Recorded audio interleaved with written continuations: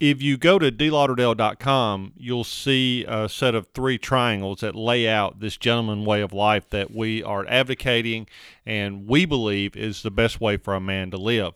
And one of those triangles is called the Gentleman Code of Honor, and it really is three ways that we live our life every day. And if we build our life on these three items, it's just incredible what we can accomplish. And so one of those sides of that triangle is put others first. The other two being do your best and do what's right. But the one we're going to talk about for just a couple of seconds is put others first. So that means that we should always be looking for people we can help, people that are having a hard time, people that just are struggling. We want to help those people.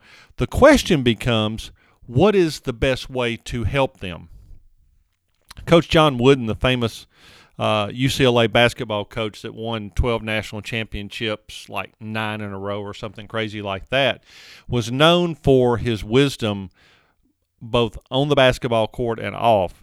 And here's one of the things that he had to say that fits into this idea about what's the best way to help other people. And he said this: the worst thing you can do for someone is to do something for them they can and should do for themselves.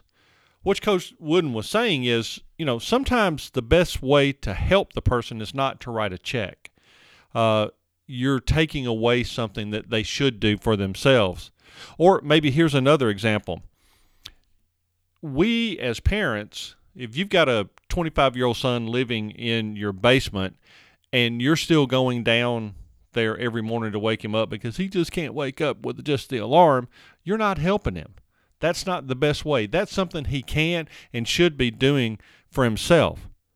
So, men, we want to help others, yes, but let's take a minute and let's think about what's the right way to help this person. What's the best way to help this person? And then let that be our guiding philosophy.